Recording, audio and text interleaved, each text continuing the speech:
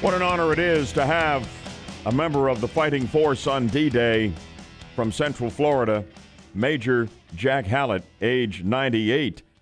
Jack, welcome to Good Morning Orlando. We really do appreciate you coming on the line this morning.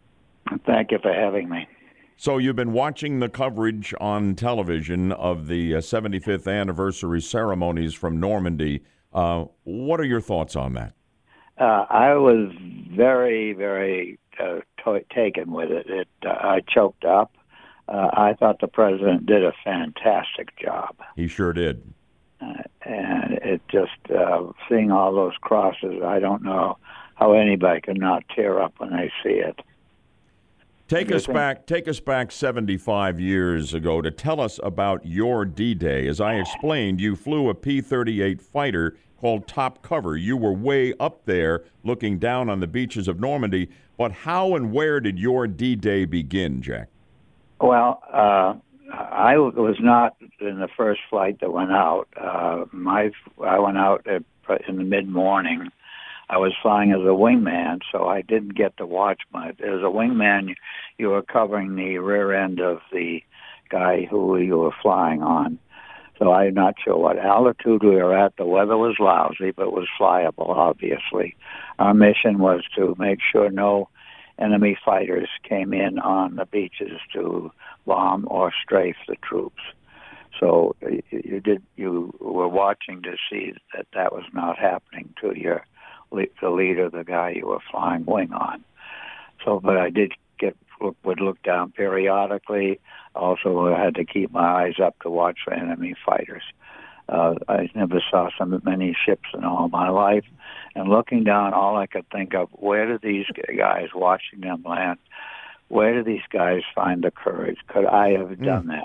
I'm not sure I could have. Oh, my goodness. The bravery, the courage that these guys had is just unbelievable. I'm not sure I could have done it. Oh, I think you probably could. You're made of the right stuff, and so were they. You survived, and here you are at age 98, to be observing the 75th anniversary of this incredible invasion, and like any other, that really did it spell the beginning of the end of Nazi Germany and save the world for democracy and our way of life, and you're a part of that forever. You survived. Thousands, of course, did not. Did you lose any of your brothers in arms? Oh yes. We lost 97 out of my group. I lost very, very good friends. One of them was a guy named Paul Toops from Louisiana. I went through cadets with him. We were instructors together. I was a replacement. We went through cadets together, went through fighter training together, and he got killed. And he was just one of the nicest guys you ever want to meet.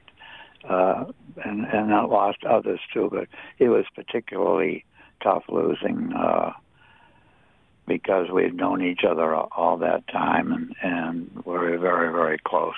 Sure. Now, while you were in Europe in the war, you flew over 100 missions, first in a P-38 Lightning, flying Top Cover that day.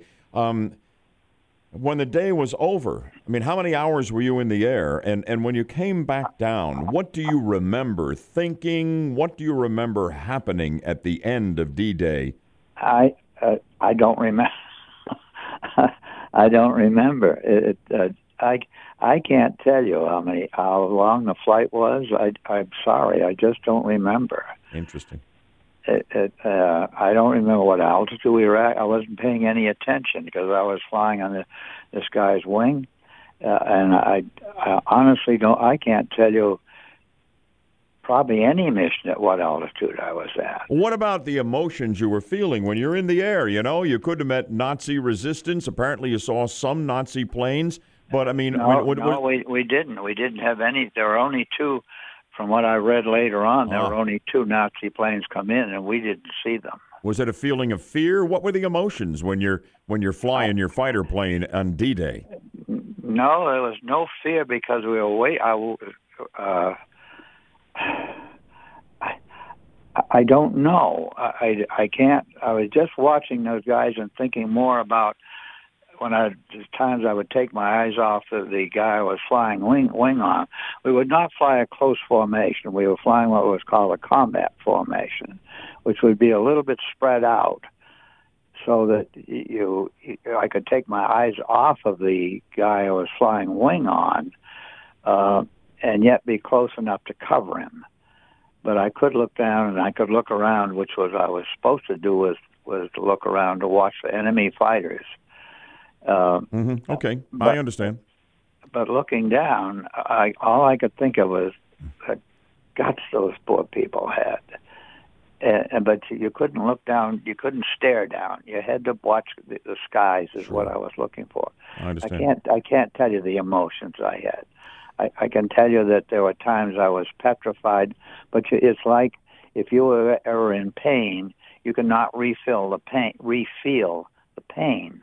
Yeah. And it's the same way now. I can't tell you whether I was scared or not. I probably was. I don't know. Very interesting perspective. Before you go, Major Jack Hallett, what did you do with the rest of your life when the war was over? Well, they suggested I get out. It's another long story. I don't have time for a long story, but I got time for a short one. Well, I went back. I married the girl when I was instructing. I was an instructor before I went over, and I married the girl from Alabama. And we were up in New England, and she got tired of snow, so did I. So we moved to Florida in 1951. Well, what kind of work did you do? I was in. They opened a primary flying school for Air Force students, and I did that for 10 years at Bartow Air Base. How about that down in Polk County there? Yeah. Yeah. Hey, great having you with us. Major Jack Hallett, who was part of the fighting force flying a P-38 fighter on D-Day 75 years ago today. Thanks for calling us from your home in Leesburg, and continued good health to you, sir. Thank you kindly, Bud. God bless. Wow. Thank you.